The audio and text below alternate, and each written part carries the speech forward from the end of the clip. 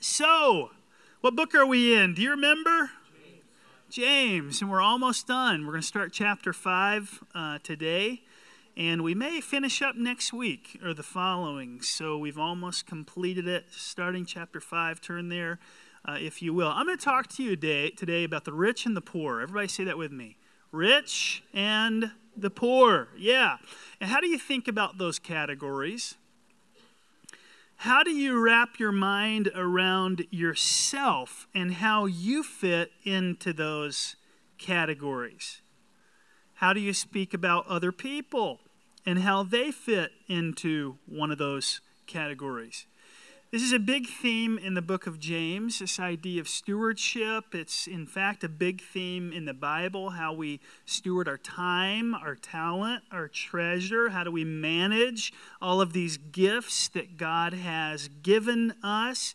How do we invest for the glory of God, for the good of other people? Big theme throughout the Scriptures. And what I need you to learn to do is to think critically and think biblically about these topics, not just economically, not just socially, not just politically, but be open to what the Bible has to say about the rich and the poor, because it's a bit of a different take.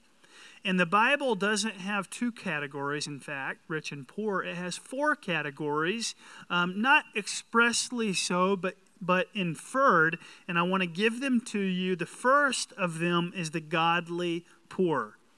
That's a category that a lot of people fit into in the Bible. Jesus' own family fits into that category, the godly poor. Jesus himself fits into this category.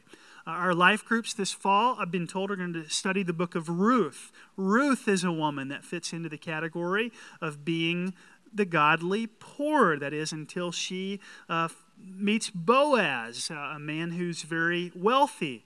This includes the poor widow, if you'll remember, who gave the only coins that she had. It would have been the equivalent of like 6 hours of the average day's wage. That's all she had. That's all she gave. And that is an example of someone who's godly and poor. This would be today like your neighbor, perhaps, who's a single mom, who's working hard to make ends meet, who's taking her kids to daycare, which is undercutting or usurping part of the wage that she's earning, trying to make it, striving, doing everything possible to take care of her kids, taking them to church even, but evaluating, gosh, the gas to get to church, the expense. There simply isn't that much available. The godly poor. The second category that people fit into in the Bible is that of the godly rich. These are people that love Jesus. These are the people that have resources. These are those that give a lot away. These are those that don't hold on to their wealth. This is Abraham. This is Job. This is Joseph of Arimathea, who gifted his tomb to Jesus. This is Lydia, this fashionista out of the book of Acts that sells these amazing modern goods, these fabrics. She's got homes all over the place. Okay? Generous lady, loves God. By God's grace, if we break ground next spring with our building, which seems at this point highly likely, we will have done so. I hope you would agree, with the help of both the godly rich and the godly poor. Amen? It takes a team, doesn't it? It takes a team. Third, there's the ungodly poor. Proverbs talks a lot about this kind of person. These are those who absolutely will not work. They're those who drink away. They're those who gamble away. They are those who surrender to their own proclivities and compulsions. They're poor, but we don't get the impression that they're poor like Jesus. They're not poor in spite of their striving. They're poor due to a lack of striving. And the fourth category is that of the ungodly rich. There's ungodly rich people throughout the Bible. There are the Herods, the Pharaohs. They are those that use their wealth to oppress people, to keep the poor down. This includes people like even the rich young ruler who has a lot of fame, a lot of money, power, and just can't turn his life over to God, can't part and share what he has. The way they get it, the money, is ungodly. The way they hold on to it is ungodly. So without answering aloud, you've heard the four categories. Let me ask you to put yourself in one of them. And while you're thinking about it, godly poor, godly rich, ungodly poor, ungodly rich. While you're thinking about it, let me put it this way. We live, don't forget, in the United States of America. Let me just bring a little context to the way you're evaluating yourself. We need to be very careful not to just immediately throw ourselves into the poor category. The standard of living that you enjoy may be underwhelming on average locally, but compared to the rest of the world, in all likelihood, it looks amazing. To prove my point, just imagine the people in Jesus' family being kind of teleported across time to the future, 2,000 plus years into our day, and walking into your house and saying, "What is that?" And you saying, well, that's a refrigerator.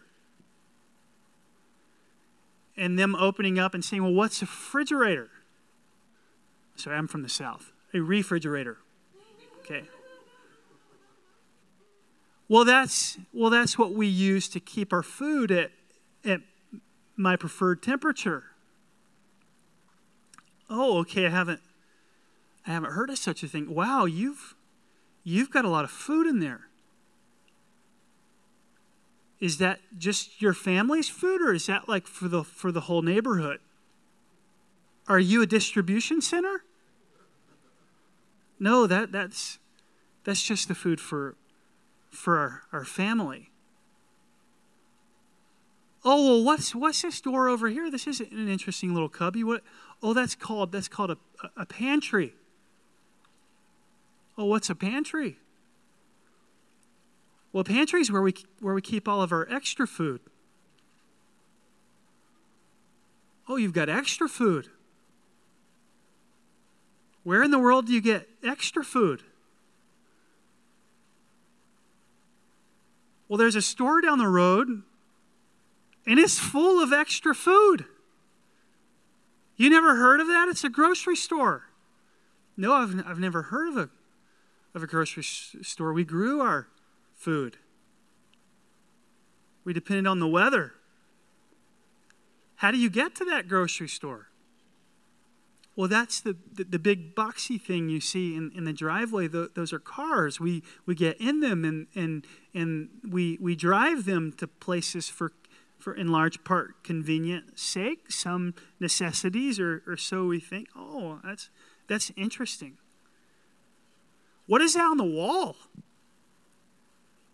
That flat thing.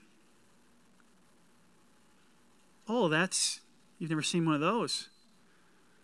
Well, that's endless entertainment.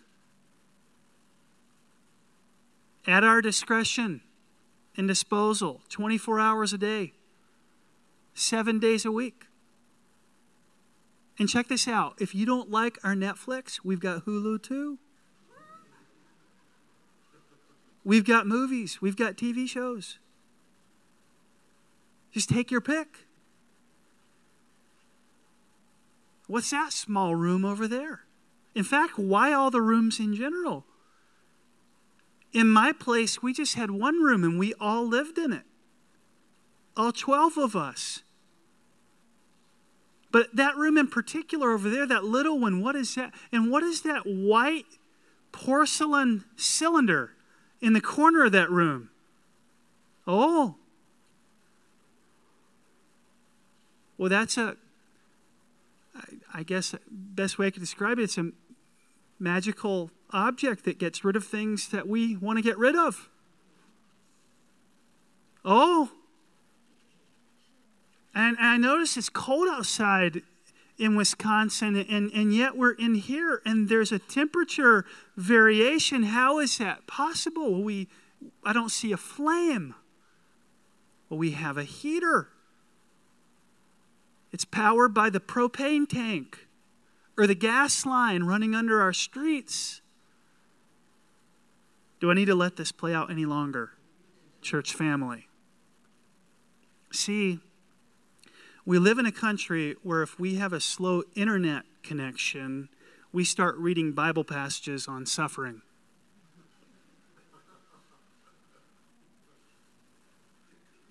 Jesus said we'd be persecuted.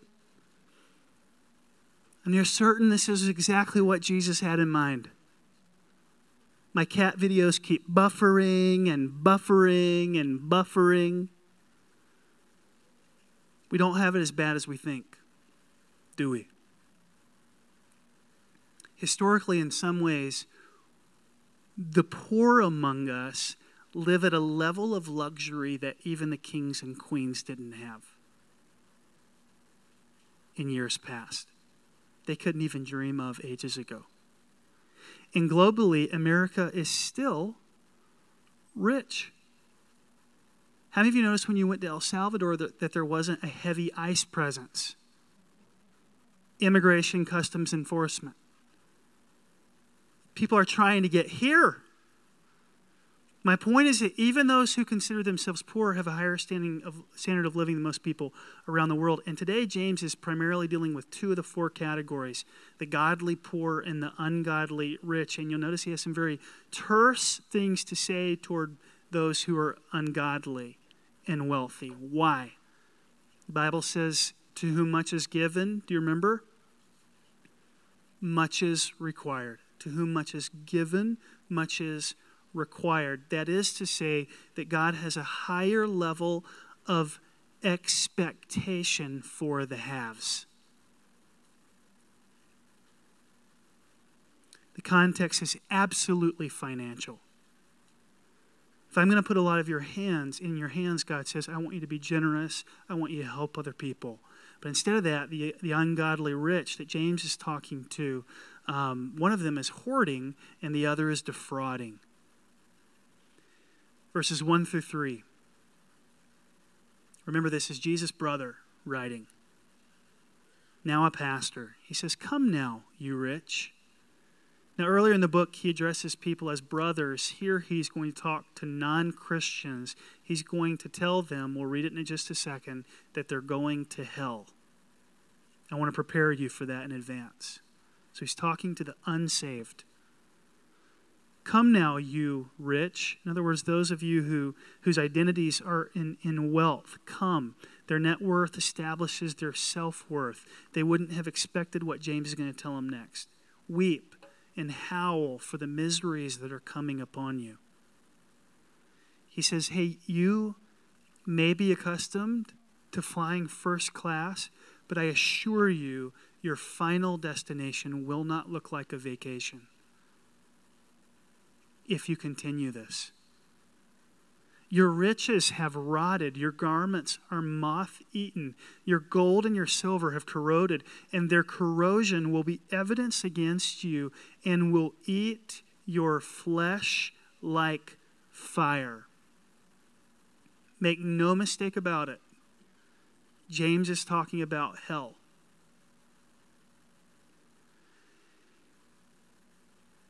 You've laid up treasure in the last days. Here's what I want you to understand. He uses the words laid up. Laid up. Notice he does not say you've had treasure. He says you've laid up treasure. He's not saying it's not okay to have treasure. He's saying it's not okay to lay up treasure. He's saying it needs to be shared, not hoarded. Now, if you're looking for echoes of a sibling relationship between James and Jesus, which I think is fascinating throughout this book. If you don't buy that James spent a lot of time with Jesus, I keep telling you they were bunk bed buddies. Listen to Jesus' words, Matthew 6:19 through 21. Do not lay up for yourselves treasures on earth where moth and rust destroy and where thieves break in and steal. But lay up for yourselves treasures in heaven where neither moth nor rust destroys and where thieves do not break in and steal. For where your treasure is, there your heart will be also. Does it or doesn't it seem like James has been spending a lot of time with Jesus? It's near identical language. Jesus himself gave instruction. The ungodly rich have not heeded them. Now James is coming behind and sweeping up the pieces and rebuking people. Jesus said, and James repeated, listen, if you have clothes that you don't even wear and moths are eating them, that's not the best use of your resources. Just think about it.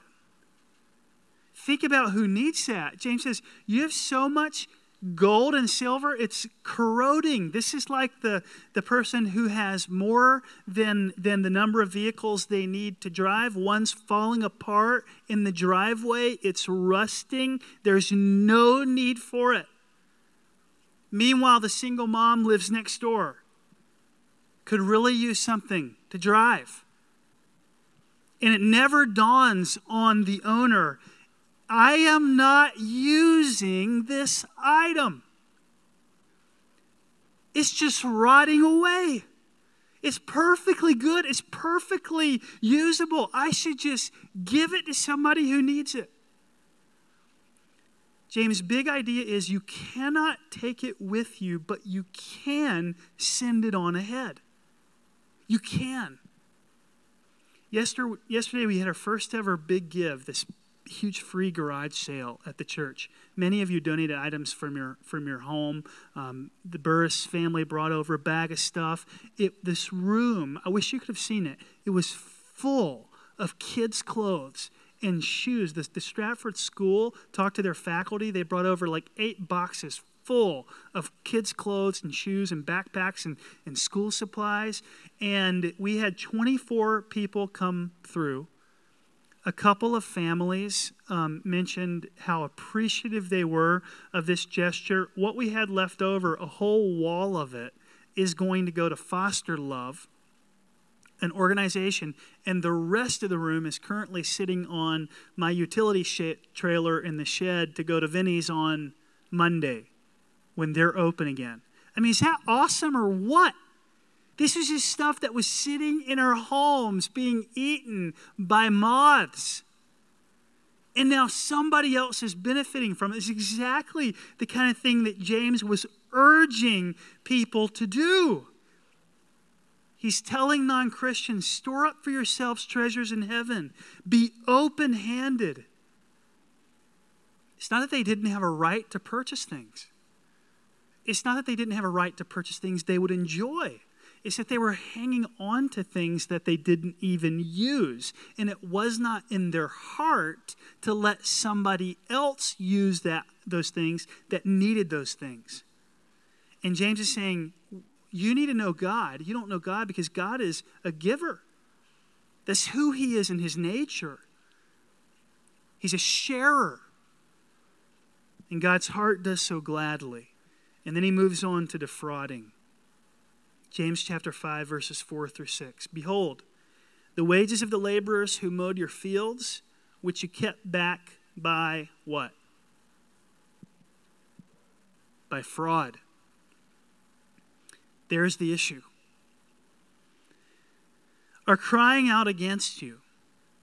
And the cries of the harvesters have reached the ears of the Lord of hosts. You have lived on the earth in luxury and self-indulgence. You've fattened your hearts in a day of slaughter. You've condemned and murdered the righteous person. He does not resist you.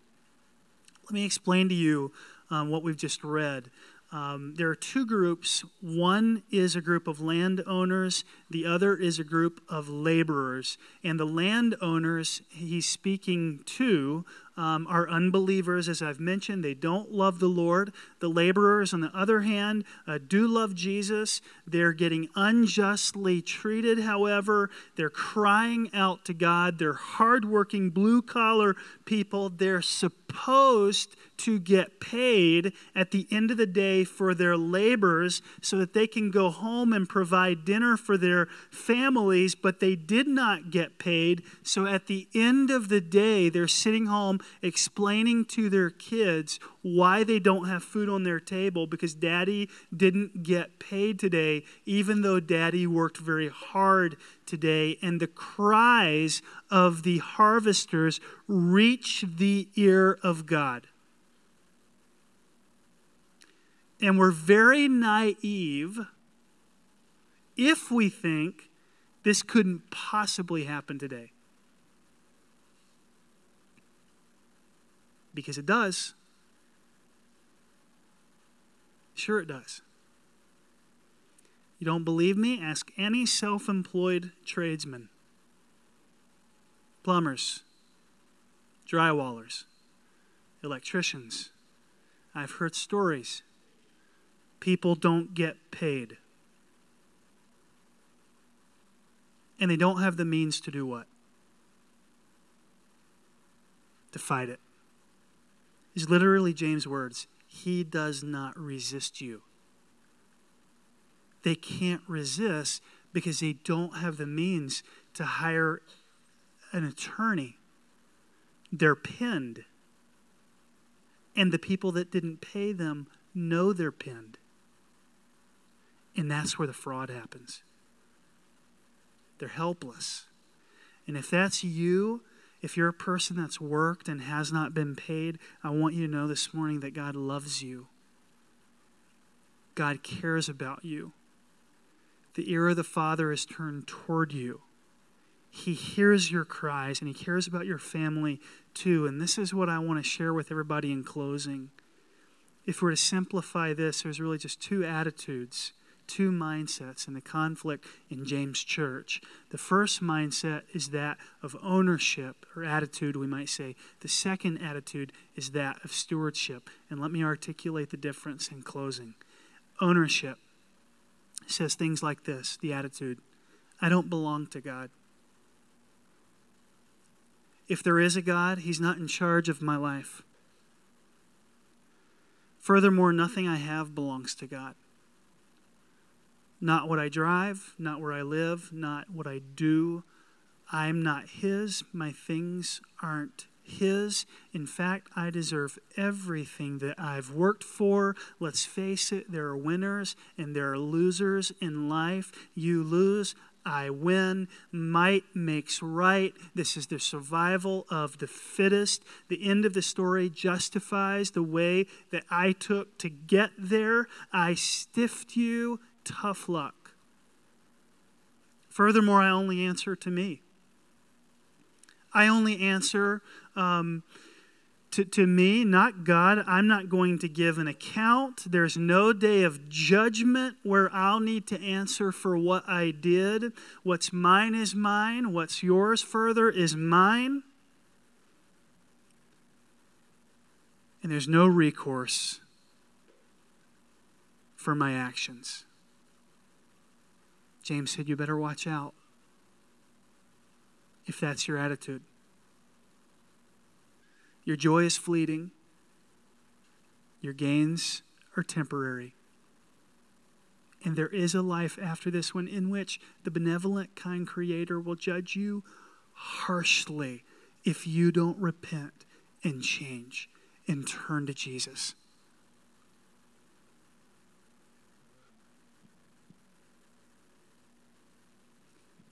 And by contrast, here's the attitude of stewardship that every Christian ought to profess and have. I belong to God. So scriptural support, Romans 1:6, and you are called to belong to Jesus Christ. Church family, we are not our own gods. We belong to Jesus. Jesus owns us. He is sovereign over us. This very thought can change everything if you truly grasp it. I do not belong to myself. I belong to Him. And if you're hesitating to become a Christian for this reason, you should. You should. Because being a Christian is a sacrifice. God is in charge of everything. Don't get me wrong, it's not a bad thing. It's a great thing. He's much better at being in control than we are. How many of you have realized that in your life? Like, I'd rather have the blessing of God. Thank you very much. The attitude of stewardship begins with, Jesus died for me. He paid a price to purchase me. I am His possession. I belong to Him. Not only do I belong to Him, but everything that I have belongs to Him. So for that reason, I'm going to be a great steward of what I have. I don't own it. This means that in reality, it's not us giving God 10%, for example, of our stuff, as much as it is God giving us 90% of His stuff. I mean, that's an awesome deal, isn't it? Getting 90% of somebody else's stuff. I mean, I'll take that deal. Amen. Some of you say, look, life is hard.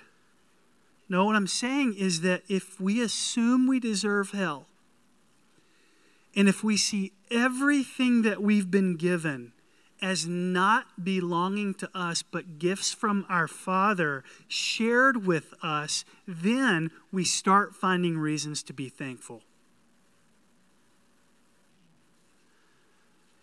Everything we have as a gift coming down from the Father of lights, the scriptures say, what would happen if you went home today? I'm going to give you something to do today or this week. Go home and carve out a half hour and just make a list of everything God's given. Everything God's given. And we could spend all afternoon, we could spend all week doing this if we really put our minds and hearts to it, thanking Jesus. And if you say, you know what, if you have a victim mentality, honestly, my list is really short. Let me just give you some things for starters that the Protestant reformers called common grace of God. You know, things like the planet Earth. I mean, am I wrong, or is this a really nice planet? It's a nice planet, isn't it? I mean, compared to the alternatives, the gaseous planets with the rings around them, like, this is a pretty nice place. Right or wrong, we breathe air. Oxygen, it sustains us, yes or no? That's the common grace of God. Let's write that down. God, thank you for my body. Thank you for my body. Some of it doesn't work, but most of it does. To the glory of God. God, thank you for my taste buds. I don't know about you, I love my taste buds.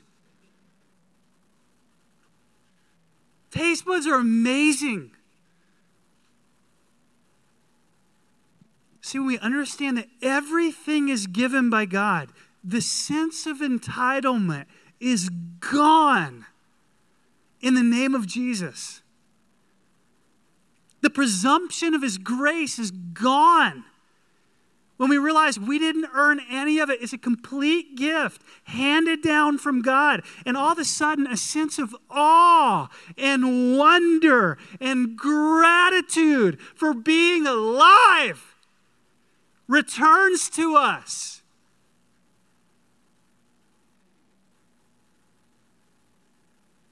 And we as Christians should be the first to live and exist in this state of appreciation and awe and wonder at what God has given. It's a gift. My kids are gifts. I just love seeing their little bodies grow tan over the course of a summer. It's just the cutest thing. And their hair gets blonder, and they laugh. Boy, do they laugh.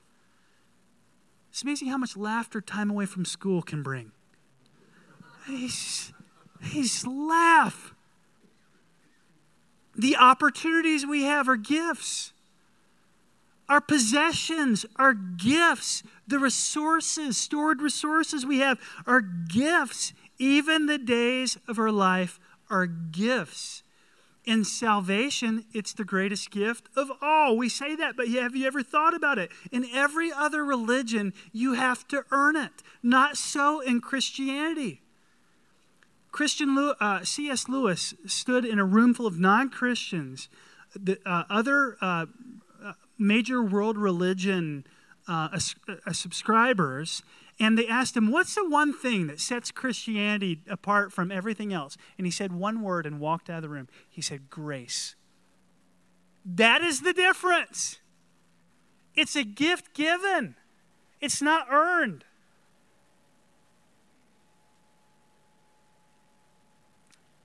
So if we belong to the Lord and everything is from the Lord, then I am a steward of the Lord.